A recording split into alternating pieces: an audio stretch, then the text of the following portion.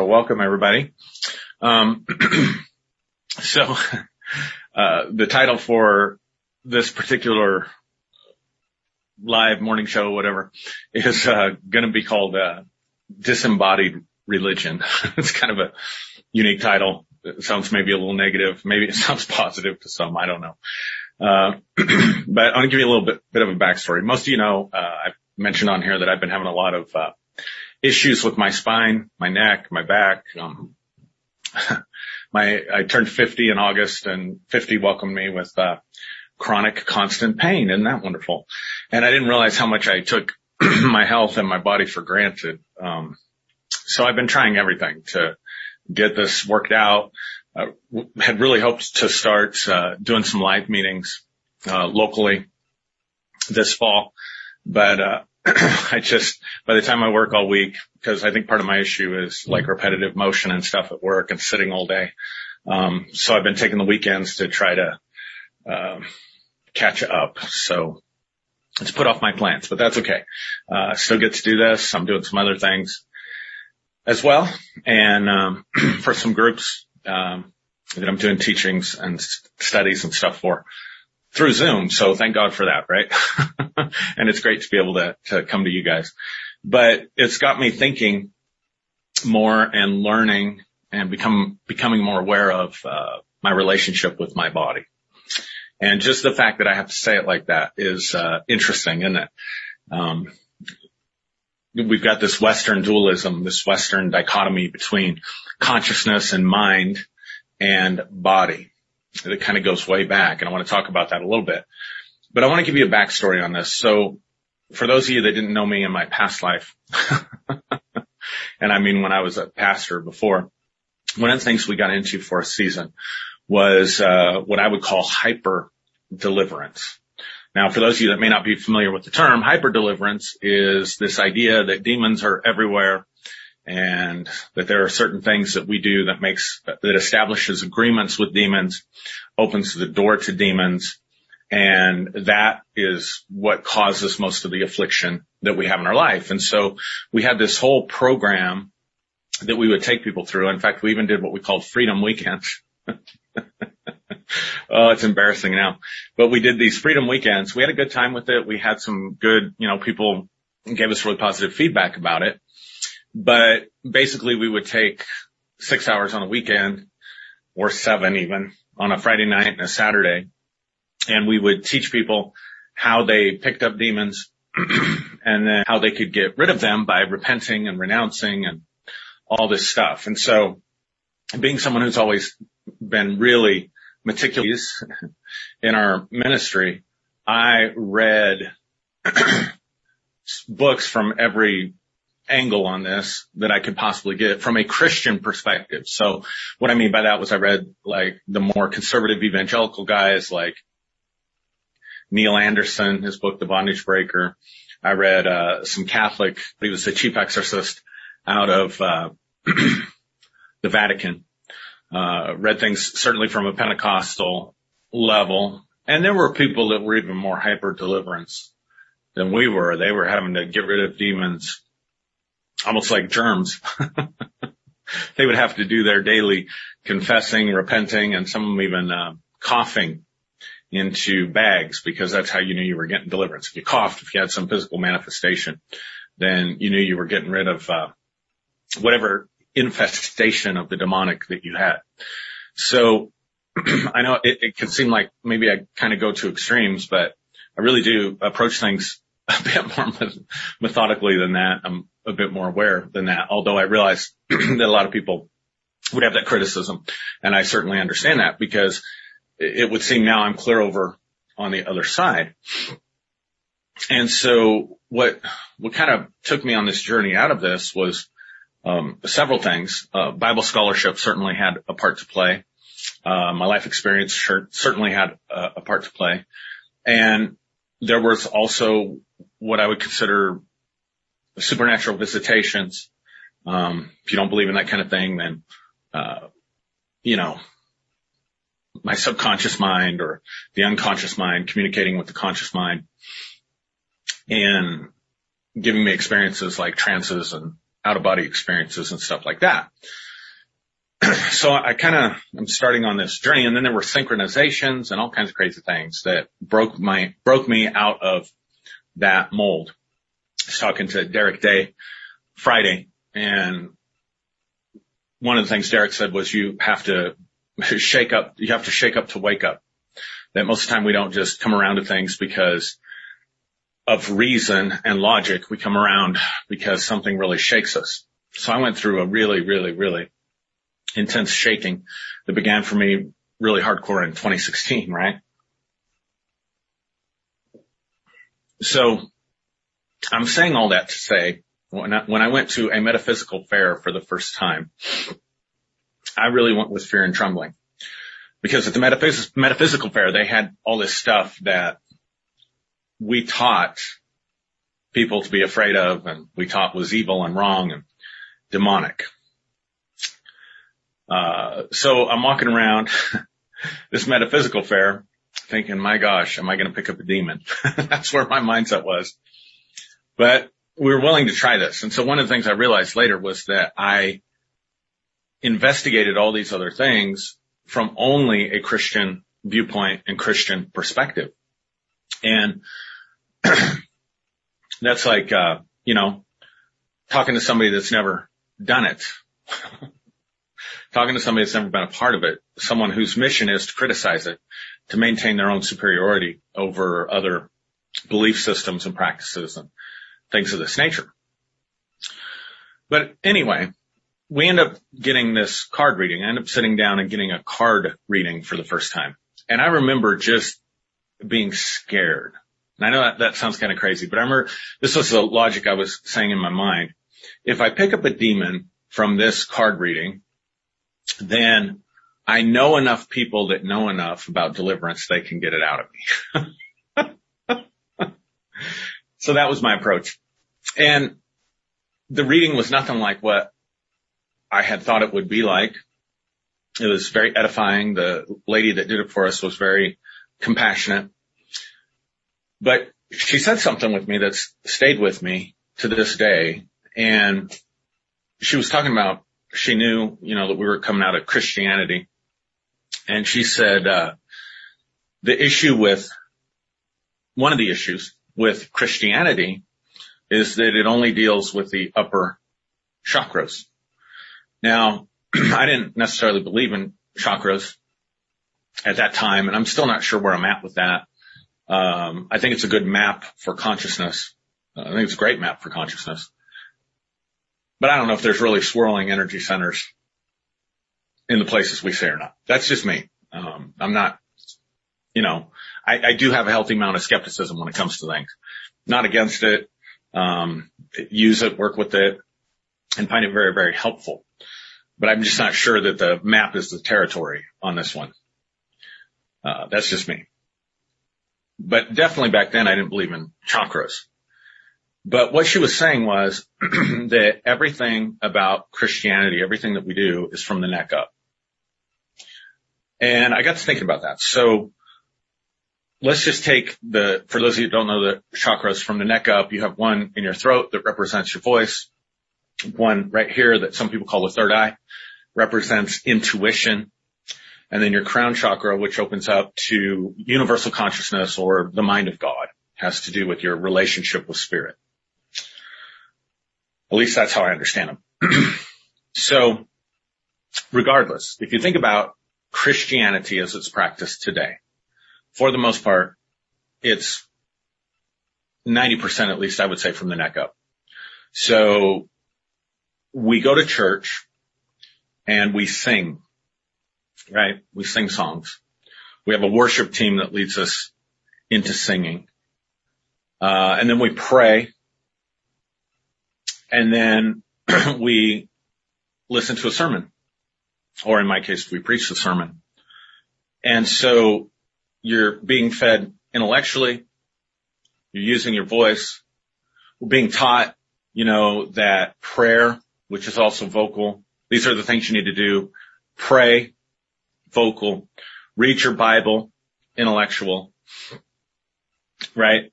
And, listen for the guidance of the Holy Spirit, what bears witness with your spirit, revelation from God, right? That came through the Bible. And then testify, share your faith. What I miss. And then midweek we might go to a Bible study. Let's say.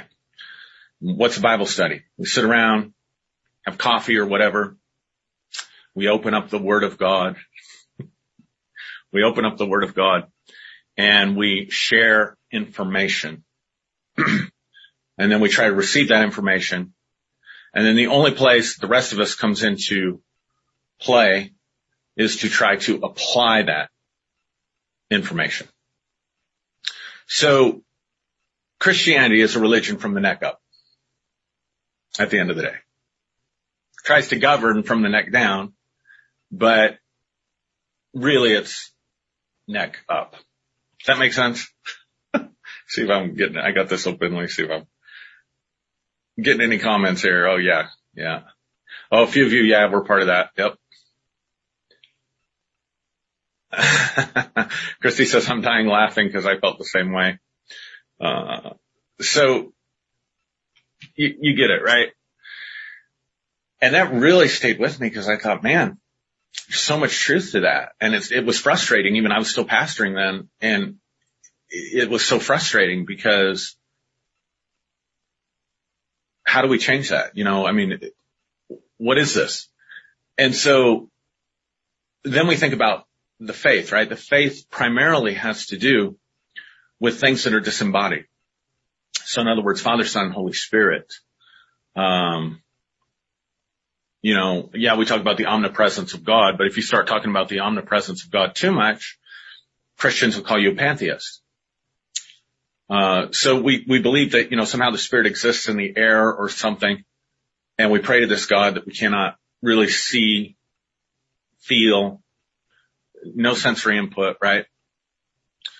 Unless it comes inwardly, internally, or whatever. But as general rule, we walk by faith and not by sight. If you got into the faith movement at all, which I also did, then you really are told to deny your senses. Smith Wigglesworth, great early 20th century evangelist from England, is famous in Pentecostal circles for saying, I'm not moved by what I see. I'm not moved by what I hear. I'm not moved by what I feel. I'm only moved by what I believe. So turn off your senses, walk by faith. So at any rate, I want to come back to this. Father, Son, Spirit, they're disembodied, although we would argue that Jesus was incarnate, but that was just so that he could die for our sins, right? Then his body was taken up to heaven. We don't see his body today. If you're Catholic, maybe you believe in transubstantiation, and so you have the body of Christ and blood of Christ in the Eucharist and in the cup. But for the rest of us, it's completely, there's nothing grounding about our relationship with what some of you call out there Sky Daddy, right? So there's that. And then we have a soul, and we're supposed to be worried more about our soul than this life or this body. Don't store up your treasure on earth where moth and rust can devour it and thieves can break in and steal it, but store up your treasure in heaven. Where your treasure is, there your heart will be also. And just be faithful and pass the tests that we have down here. We have all kinds of tests, you know, that God, that's the whole purpose for life in a lot of Christianity, is to pass the test.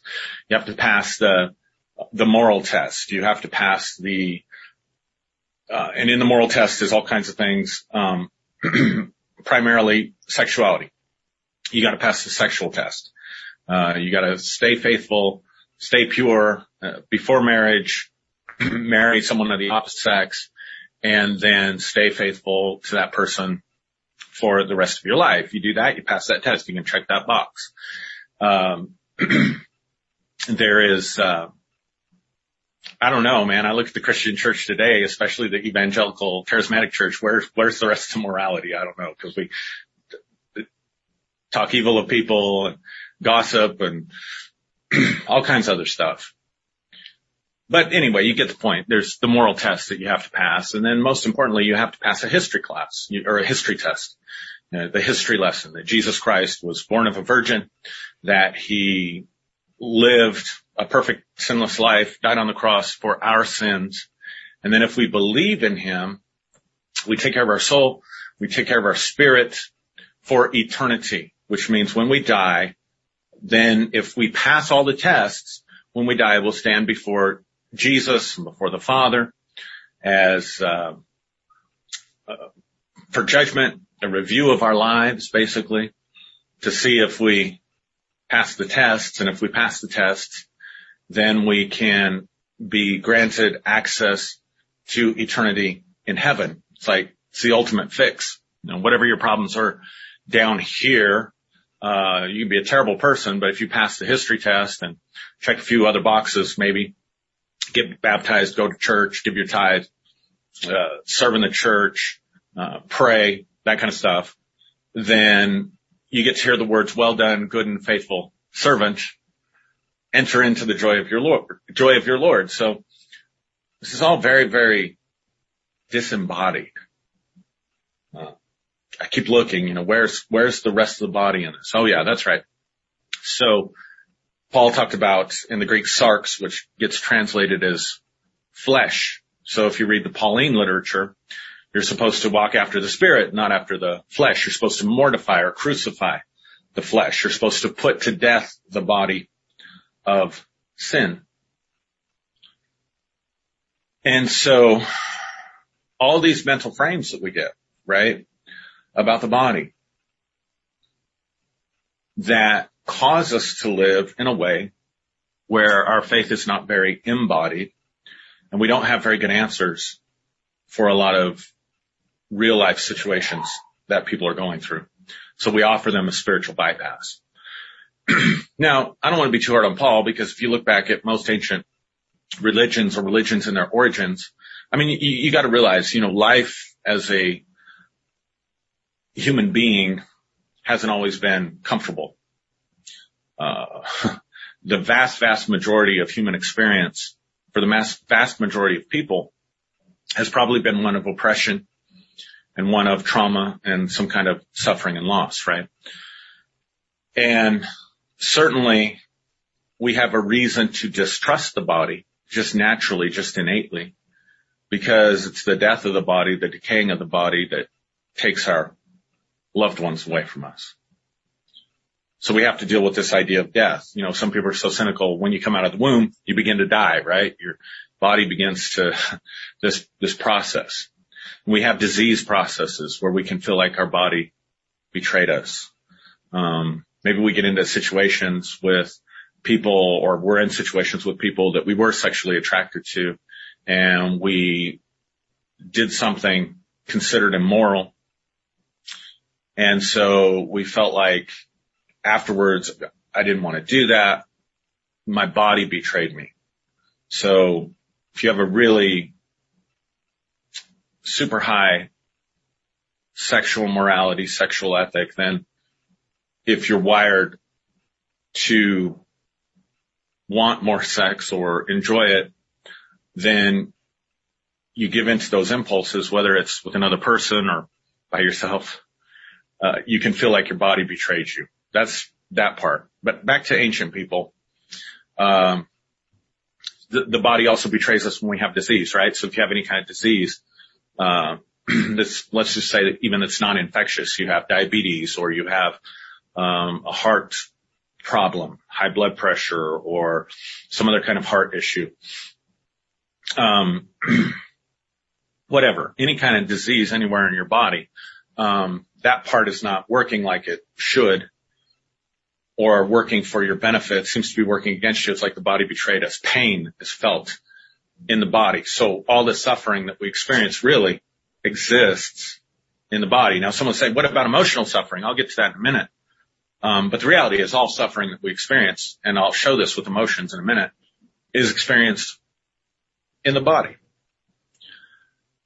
So even reincarnation, the idea of reincarnation, and understand that Eastern practices the philosophical underpinning of Eastern practices, things like meditation and going off, in people are really devoted in a monastery or whatever. The philosophical underpinning of this was that life was full of suffering. And how do we escape suffering? Particularly, how do we get off the wheel of death and rebirth or reincarnation? Reincarnation was not seen as some kind of romantic thing, what will I get to experience in my next life? And am I building good karma for the next life? As much as it was seen as a prison where you were being recycled in this realm of suffering. Really, in the philosophies of those things, earth was hell, and we're trying to get out of hell, but we keep getting recycled into hell. And so the way to do that is to lose all attachment to the physical world. So all of that, these aesthetics, right, of stuff that yogis would do. Yogis would do extreme aesthetic things, even to the point of sleeping on a board rather than a comfortable bed. All kinds of things to sort of torture the body, fasting, all this stuff. Meditating, getting to a place of no thought, letting go of attachments. All that stuff wasn't to make the quality of your life better. Here, it was so that when you died, you wouldn't be attached to anything that could pull you back into the cycle of death and rebirth. And so that's why I think it's interesting the way Eastern practices have migrated to the West, because in the West we tend to be more materialistic as a rule.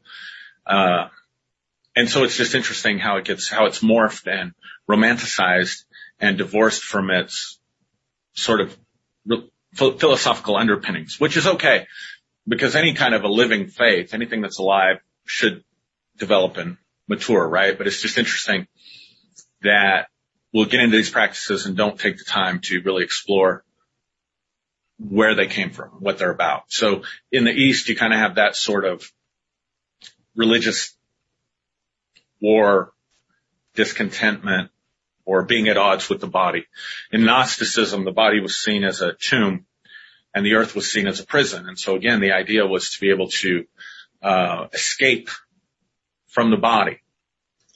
We could talk about the rapture. So I think you're getting it. Now, at least in the East, though, with yoga, it involves the body. So they one up us there, versus Christian stuff here, right?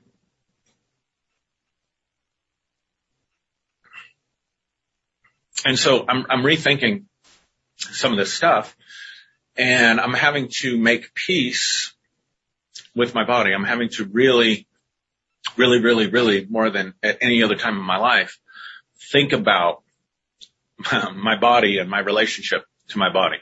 Now, I can honestly tell you, I know very, very few women that I've talked to about this on a personal level that have a good relationship with their body, that have a good relationship with food. All kinds of reasons we can have a negative relationship with our body. It can be the source of our pain, the source of our suffering, the source of our loss. But also, we don't like the way we look. One of the hardest things to get someone to do that comes for therapy is to get them to look themselves in the mirror and look themselves in the eye and give really a heartfelt, I love you to themselves. So uncomfortable looking in the mirror. And like I said, so many women uncomfortable with how their bodies look because I guess they're comparing themselves to these polished, sort of digitized, you used to call them pinup girls, but now it's not even that. Now, even on social media, you have filters, all kinds of things that can make you look better, pictures that can be touched up to make you look better than you are. And so there's all this sort of weird stuff that we have with our bodies, right? If you're trying to lose weight, then your hunger is betraying your goals of losing weight. So I feel like I'm belaboring the point, but I want you to really be able to see this. And so from a religious standpoint, we really don't have any way to deal with the body in Christianity because really, again, it's a religion. I'm going to keep saying this. It's a religion from the neck up, right? Now, here's the thing about emotions and emotional suffering. Say emotional suffering exists because of the ego.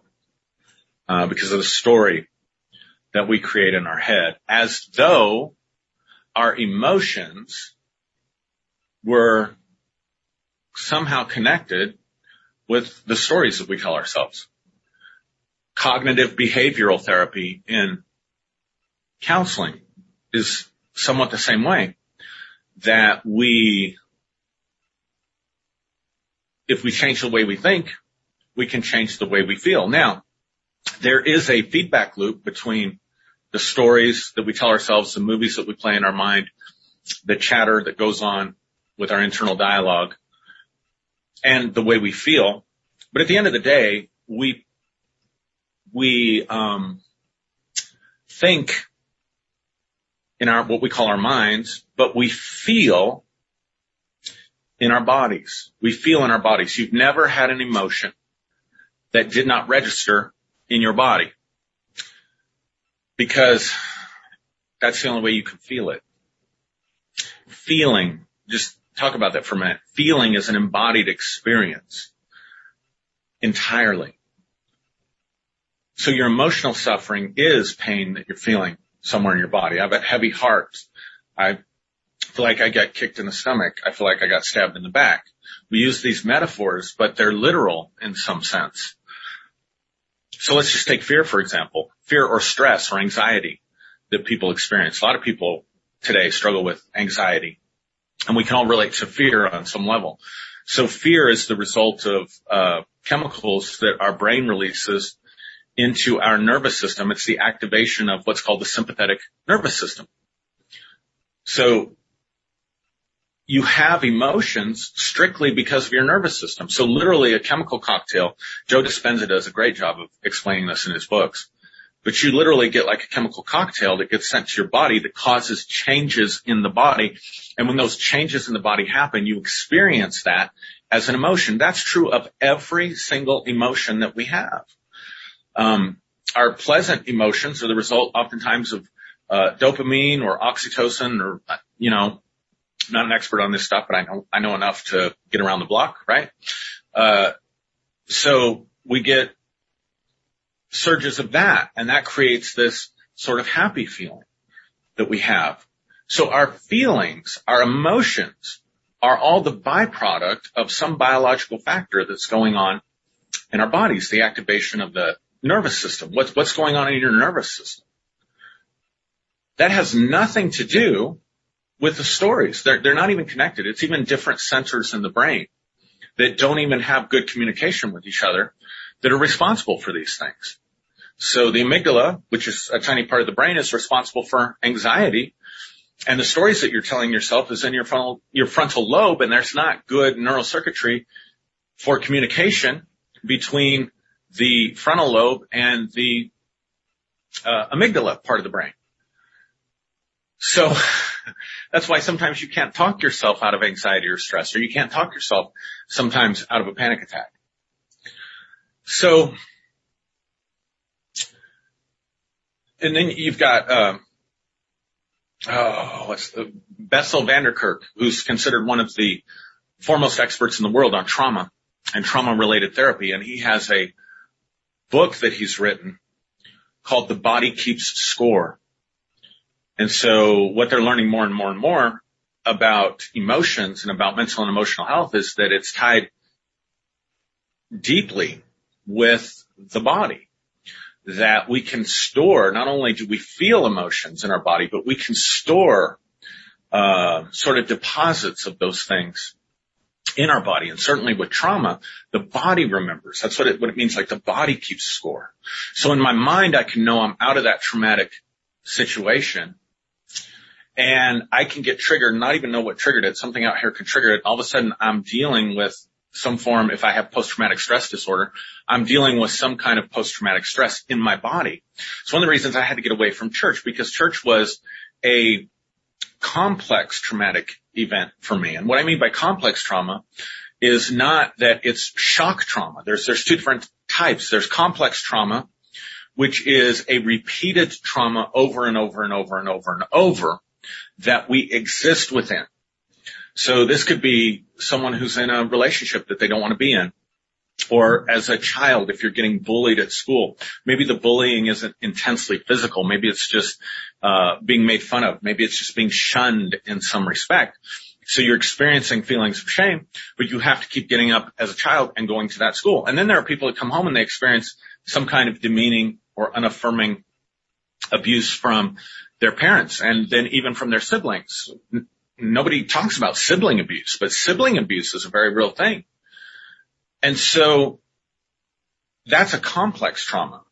Shock trauma would be like a rape, or would be like car accidents, or you watch someone die, something like that just shocks your system. And what makes PTSD for veterans so bad is they have both. They have consistent doses of the shock trauma from the shock of war and the ugliness of war, and they have the complex trauma because they can't go AWOL. They can't leave and get out. They have to get up every day and do what their superiors tell them to do. So it's a perfect recipe for the combination, for the perfect storm of trauma to happen in their lives, and that's why their PTSD is so bad. And so what more and more research is finding out is that things like putting yourself in a state of heart coherence, where your breathing and your heart rate are aligning in coherence, heart math, can be a great treatment for some of that stuff. Acupuncture can treat that stuff. Tapping, some of you have heard of the tapping solution, because this stuff gets stored in our bodies, things like breath work. They're even doing things now with sound and vibration and how that impacts the person at the emotional level. So here's the really interesting and fascinating thing, and this is all anecdotal, but it's almost 100% accurate every time when I do this. One of the things that I, started looking at was muscle testing, which is based on kinesiology. And so most muscle testing is you hold your arm out, somebody will apply pressure, and if there's resistance, they can judge whether there is resistance to that or whether they can push the arm down and not resistance to that. And so you can explore someone's beliefs with muscle testing and find out that oftentimes the body and the stories, what we call the ego of the mind, are in complete disharmony. There are some people who think they believe negative stuff about themselves, but when you muscle test them, they believe positively. When you muscle test that belief, the body's saying, no, we believe this. And you talk to that person more, you find out there is a huge portion of them that when they can get out of the story, they can get out of that loop that's playing in their head. There's a big part of them that actually does believe those positive things, and they act those things out. On the flip side of that, you can think that you have dealt with something. You can think that you're over something. You can play all kinds of games of denial, minimizing, all this stuff in the story that you're playing in your head, your thoughts, you're thinking in your head, and your body can tell a totally different story. So much of the unconscious mind is carried in the nervous system. The nervous system is telling a different story. So I had to get away from church to give my nervous system the chance to recover. And it's been much harder for my nervous system to recover from the effects of religious trauma than it has been for my brain or for my story to change. My story will change. But again, because it's neck up, right? Religion from the neck up, there wasn't a good mechanism for me to address what was going on in my nervous system, except to get away from it for a while so that I could heal from the emotional trauma, but heal in my body. Focusing, Carl Forehand, if you've read any of his work, his book Being and some of his other stuff, or listen to his podcasts on the Desert Sanctuary and stuff, he talks a lot about focusing. Focusing is having a person do a body scan, notice where they feel uptight, where they feel tense, where they totally different stories. So here's the thing that I'm finding out, guys. Let me give you one more example. How many of you ever heard, like, can't remember what it is, like 83% or whatever of communication is nonverbal. That only really small percentage, really small slice of the pie of communication is verbal. And that's been circulated a lot in motivational conferences. It's just become something that people automatically believe. Like, people automatically believe somewhere in the Bible it says, spare the rod, spoil the child. But that, in fact, isn't a Bible verse found anywhere in the Bible. But people will say the Bible says, spare the rod, spoil the child. So this whole thing with communication being nonverbal, such a small percentage, I want to just do an experiment. Turn down your volume while I'm talking and try to pick up 83% of what I'm saying. Or turn on a sitcom and hit the mute button and try to pick up 86 or 83% or whatever the numbers are, I forgot. Try to get that much of the message. You can't, because communication is really, the verbal piece is really big. The reason that got circulated was because they did a study with dogs, and they found out that dogs responded to only, the 12% or whatever verbal, their name, no, whatever, but they responded a lot to the nonverbal communications. But here's something that is a little bit more nuanced from more sophisticated type studies, and that is when someone is incongruent. You look for incongruence in a message. And what incongruence is when the nonverbals do not match with the verbals. So if I were to say, shake my head and say, yeah, I'm doing really good, that would be an example of incongruence. Because I'm saying no, but saying yes at the same time. So what they found out is that the body tells the truth. That when there is a discrepancy between verbal and nonverbal communication, that the nonverbals are telling the truth. This is the basis for a lie detector test, right? They're measuring what's going on in your body in answer to the questions. And they're going by what the body's saying, not what the mouth is saying.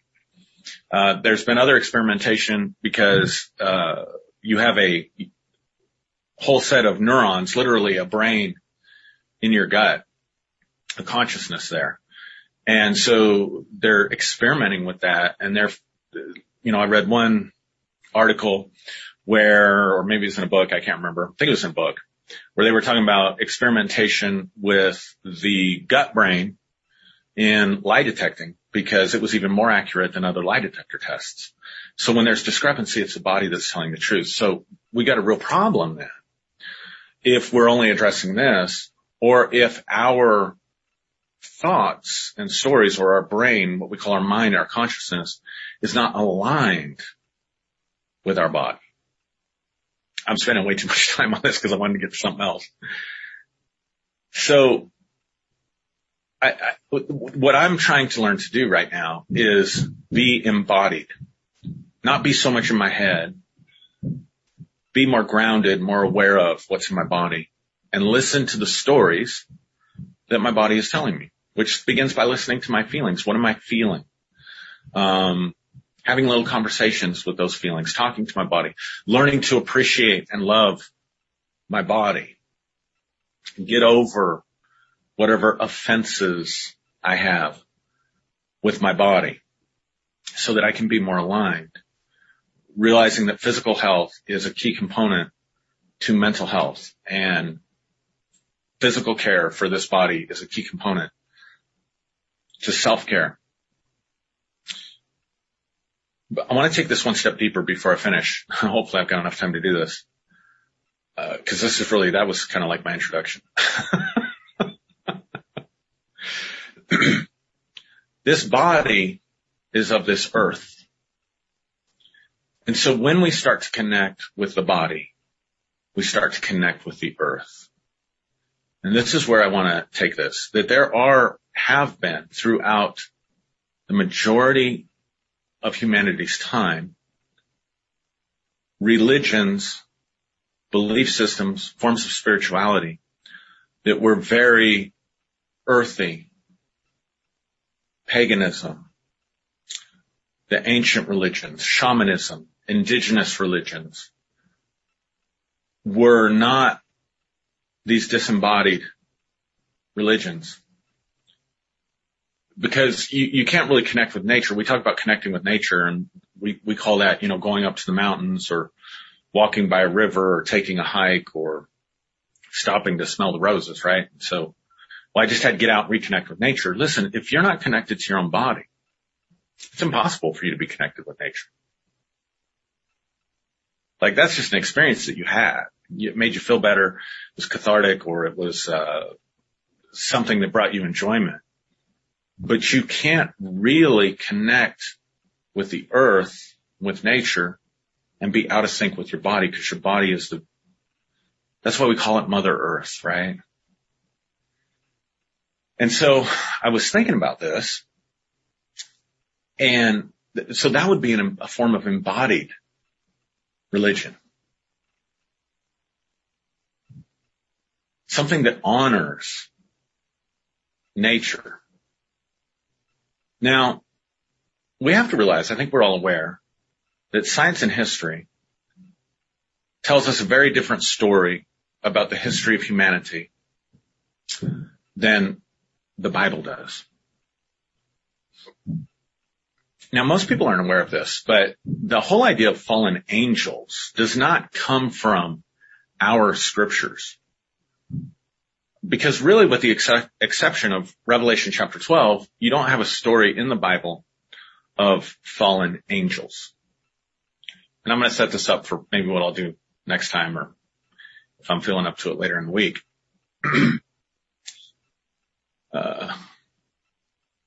The fallen angel story is rooted in Hebraic religion, but not in the Torah accounts, but in the Enochian literature, in what's called the apocalyptic literature. So that the fall that's told in Genesis chapter 3 is very different than the fall that's told in the book of Enoch. In the book of Enoch, this group of angels called the Watchers come down from heaven and begin to teach humanity all these naughty things. And all these naughty things that they were being taught was about how to live in the earth, about farming and industry, and even teaching the women makeup and the arts of seduction, plant medicine, and all that stuff. So the Watchers were vilified because they were connecting humanity to the earth. And that's where the idea of demons, and that's where the idea of fallen angels enters into Hebraic religion.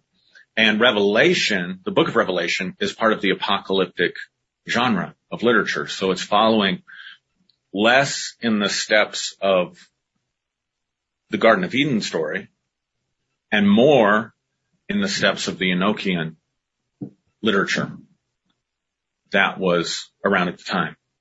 So even the Bible has two different stories of how the fall happened, how corruption happened.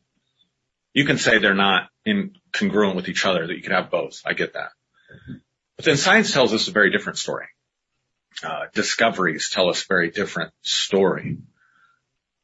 I said last week I didn't know how old humanity was. Somebody commented, I can't remember, that they had just found remains that were 3 million years old or something like that.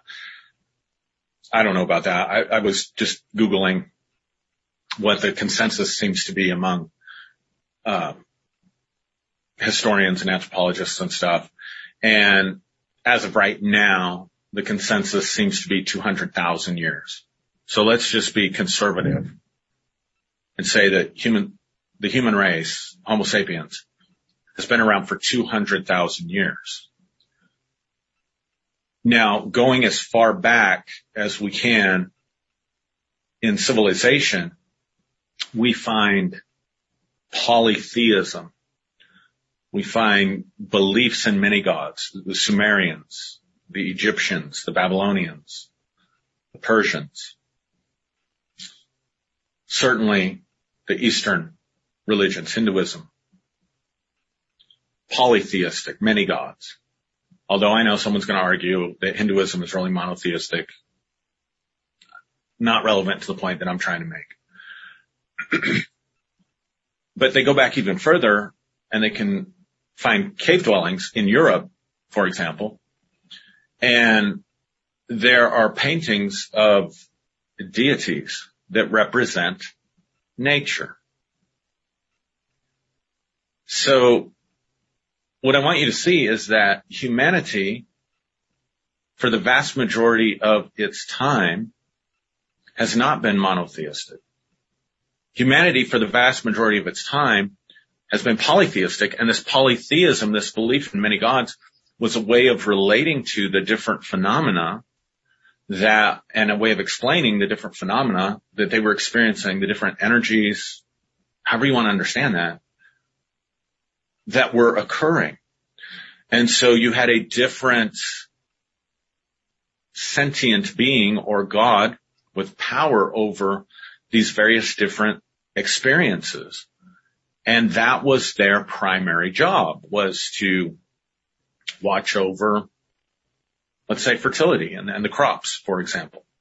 So you might have a goddess usually that was responsible for fertility, and fertility not being, so that we can just have kids and sex, but the fertility of the ground, the renewing of life. And that was that goddess's job. And so there were various different offerings and prayers and things that would be said to that being. And then you might have over another place a god that was over hunting expeditions or war and protecting you from your enemies. So you would relate to the different gods based on their different jobs. Monotheism gave us one guy that does it all. Although not really, because from the earliest writings of Christianity, you had angelic orders. You had angels that were responsible. In the Catholic Church, you have angels and saints that are responsible for different things. So they still have sort of that polytheistic idea. It's just been reformatted to fit with the Christian monotheism. So here's what's really interesting. Do I want to get into this with 9 minutes left? Let me see. Am I boring you guys? Here's what I'm saying. What I'm saying is that when you are disembodied, then you are disconnected from the earth. You're disconnected from nature. And when you're disconnected from nature, you're unnatural. And we've got some problems. Okay, people were saying not boring. Great talk. Okay, so I'll keep going here a little bit. So here's what's interesting. When Christianity started to take over Europe, going all the way back to the writings of Justin Martyr, the gods of first Rome and then, other cultures were all assigned as demons. They were all assigned as demons. The Bible itself doesn't really the Bible gives us one picture of the devil. If you want to know, what does the devil look like? If I were to ask you today or ask someone on the street, what does the devil look like? Red guy with a tail and horns and pitchfork, right? An entity with a goat head. But some kind of blending between man and beast, usually. And the only description that we're given concretely of the devil in the Bible is that of a dragon. So a lot of the early Christian stuff, the devil and demons were seen as in this sort of dragon format or as a fallen angel, something beautiful. Lucifer would be painted as a beautiful angel. He'd just be fallen. Or if they wanted to work on the psyche a little bit, make him scarier and more evil, painted as a dragon. But never the horned guy that we think of today. That morphed more out of European conquest of Christianity. So as Christianity was expanding to the Celts and expanding into Norway upper regions of Europe and expanding in this part of the West, what happened was that the Christians would come in and these pagan cultures would have pictures of these gods that they worshiped, prayed to, and served, that they had devotion to, that they had a positive response to. And the church would come in and say, no, those are demons that you've been deceived by in order to convert them. So they would have to renounce these gods as demonic. One of these gods is known as the horned god, Pan in Greek. But in almost every culture of the world, every place in the world where paintings on cave walls or artifacts have been found, there is a deity that blends human and animal features, particularly with a goat's head or with horns or antlers. And almost universally, this deity was celebrated as a celebration of nature, as an understanding of the harmony, as an understanding, like the beast thing wasn't a disfiguring thing. It was a harmonizing of the person with nature. And so typically, like Pan, for instance, would be the god of mirth, wine that comes from the ground, feasting. Was, I think, the god of the shepherds, those that were connected, working with nature. Was also connected to death, because death is a natural experience. Which is why the word panic comes from the word Pan, because there was this other side of Pan as well. But these celebrations were a celebration of what was human. So they might have a time when they're devoting to Pan or to the horned god, and they would be feasting on the harvest of the earth. They would be drinking wine. And then there would be typically some kind of sexual rites that would be taking place as a celebration of sexuality and fertility, a celebration, if you will, of the body, the celebration of the pleasures and the good gifts and things that nature gives. And then they would personify it in these types of images, and that image would become an archetype, because the idea was that there was the pleasures of life combined with ethical responsibilities to this life. Those things, then, in order to get rid of these religions, in order to convert people, they were demonized. They were vilified. So as you see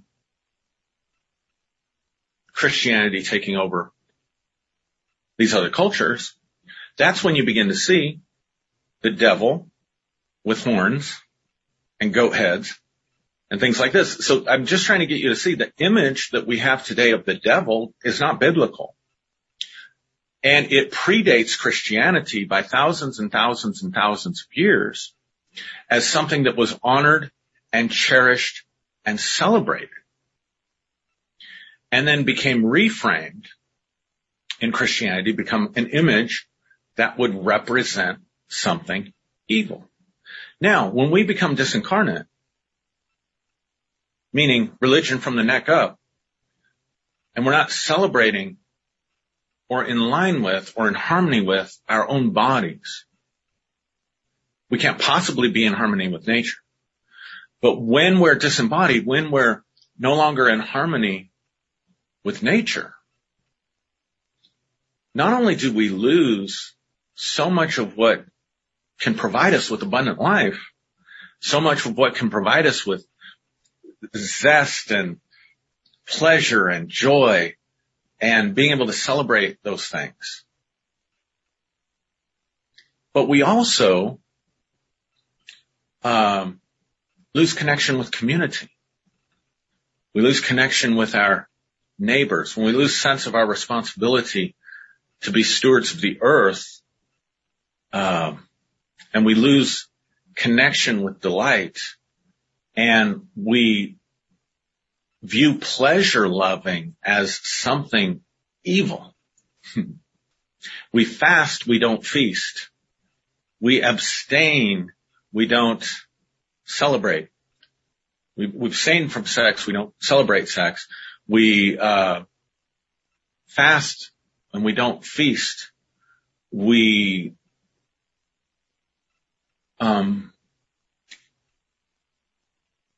criminalize certain herbs. And then, so what you're seeing is that, and then we treat our neighbors terribly, because what matters is how you think and how you believe, and not the fact that you're a organic human being that lives next door to me that I should be caring for and watching out for. No, we believe, we have a Biden sign in our yard, and we hate those Trumpers over there. The Trumpers have, they're flying their, flags and whatever. And so we're dividing on a mental level because we've lost connection. If you lose connection with your body, you lose connection with, reproduction, sexuality, you lose connection with pleasure and feasting and enjoyment and all these things, then pretty soon, you don't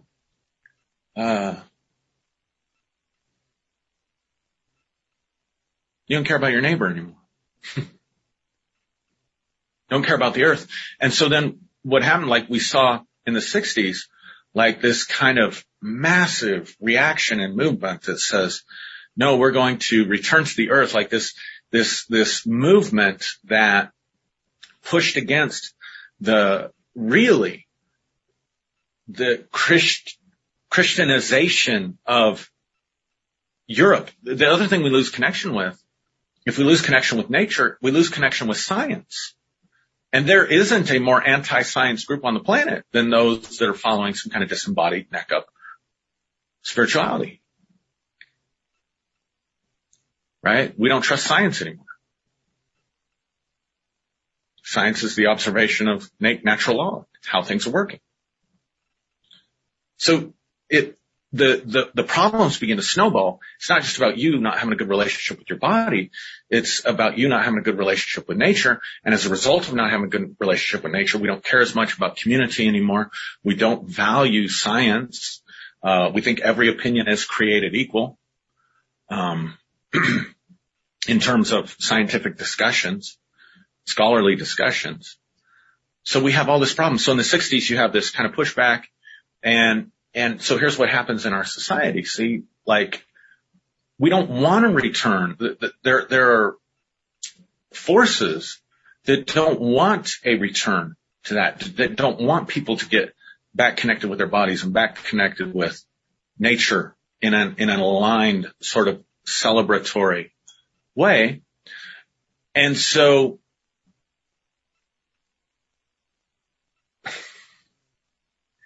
the whole war on drugs was a political push, not just against people of color and black people. Certainly that's very, very, very evident, very evident. There's definitely a racial component to that. But there was also sort of a hippie component to that too. And so, we give these sort of subtly demeaning labels to the flower children, flower power. It's kind of a scoffing sort of thing. Today it might be the tree huggers. Those tree huggers are out there. Subtle, demeaning language, which really, guys, is a form of covert hypnosis. They're little hypnotic suggestions that become memed in our society, meaning repeated in a pattern in people's thought and thinking to keep them closed off from those avenues and from those areas. The fact that witches are still portrayed in horror movies, because a witch would have been someone who was in touch with the earth. The suppression of the feminine, certainly. Suppression of the divine feminine, because when you really do begin to get in touch with nature, you really do begin to get in touch with that feminine side, that feminine energy and that feminine side of life, which is the earth.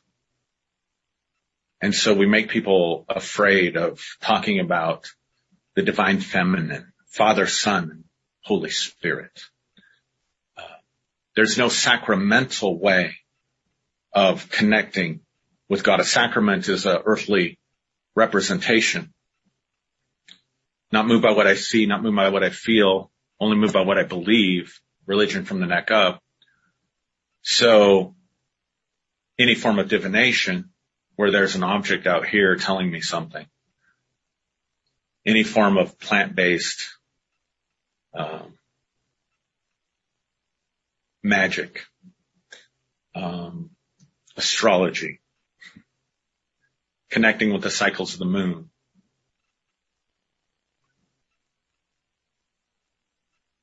any of that kind of stuff. I mean, could you imagine if I said we're going to open back up and we're going to have it's fall, we're going to have a fertility ritual to, I don't know, maybe it wouldn't be a fertility. We're going to have some kind of fall celebration to the divine feminine, and God forbid we give that name like Aphrodite or Diana or Freya or Isis. Could you imagine? Said, hey, Pueblo peeps, or we plan for the spring equinox. We're going to have a fertility celebration to Ishtar. Come out. We're going to have food. We're going to have wine. We're going to celebrate connection with nature. Could you imagine?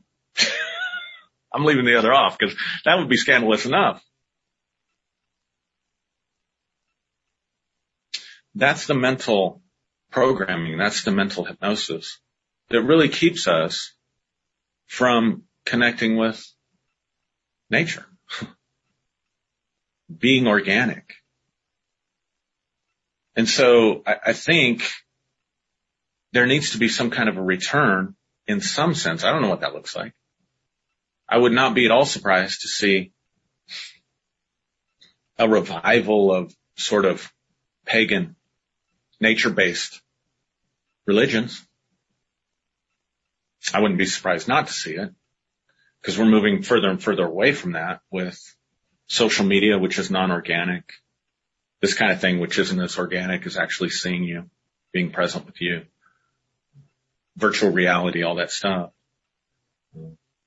So it concerns me, the direction, the trajectory of humanity that is being fueled to a large degree by religion and spirituality that disconnects consciousness from the body, religion from the neck up. Yeah. So give me your comments, give me your feedback. Let's talk about this. Maybe we'll keep pursuing this line of thinking. If you don't take anything away, just notice how embodied you are, how much you're in your body, how much you feel what's in your body, how much you honor what's happening in your body, and how much you discount your body and live airy-fairy or whatever. And wouldn't it be wonderful if we could find a spirituality that once again honors both the transcendent and the metaphysical, but is completely aligned with and honoring of the physical and the here and now, and isn't afraid of all these things that can be so wonderful that we can enjoy and celebrate as an act of worship, and that can be seen as sacred. Like, that's what I want you to get, I guess, if nothing else, from the horned god. For tens of thousands of years, some type of a horned god was venerated and seen as sacred and holy. And then when Christianity moved in, they replaced that and made it something unclean, something evil, and something unholy. And so maybe some of these people that are out there, that we think are worshiping the devil, because, oh my God, they have a picture of a horned creature. Maybe they are just escaping that social programming. If you look at it from a sociological perspective, cultural perspective, and they're able to go back and venerate something that humanity had venerated for tens of thousands of years. And maybe there's just a disconnect in our misunderstanding there. So, if you're pagan, if you practice Wicca, if you're polytheistic, whatever, if you're a nature lover, if you're a tree hugger, maybe you're on the right path. Maybe we need to listen. Maybe you got a lot more to share with us. I'm speaking as a Christian. You got a lot more to share with us than we ever could possibly imagined. And forgive us and forgive me for being part of a system, part of a meme, part of a pendulum that ever vilified you. And may there be some reconciliation. May there be some healing. And for the rest of us, maybe we can find a way to realign with our bodies, to realign with nature. And maybe if we did that, we would realign with our neighbors. And maybe we could create something beautiful. So with that, I'll leave you. Thank you so much for watching. I can't wait to go back and read the comments. Let me know if this interests you, if you want to keep going and looking at some of this stuff. I'm just beginning this part of my journey with this. And I'll share more about, how that's working out for me,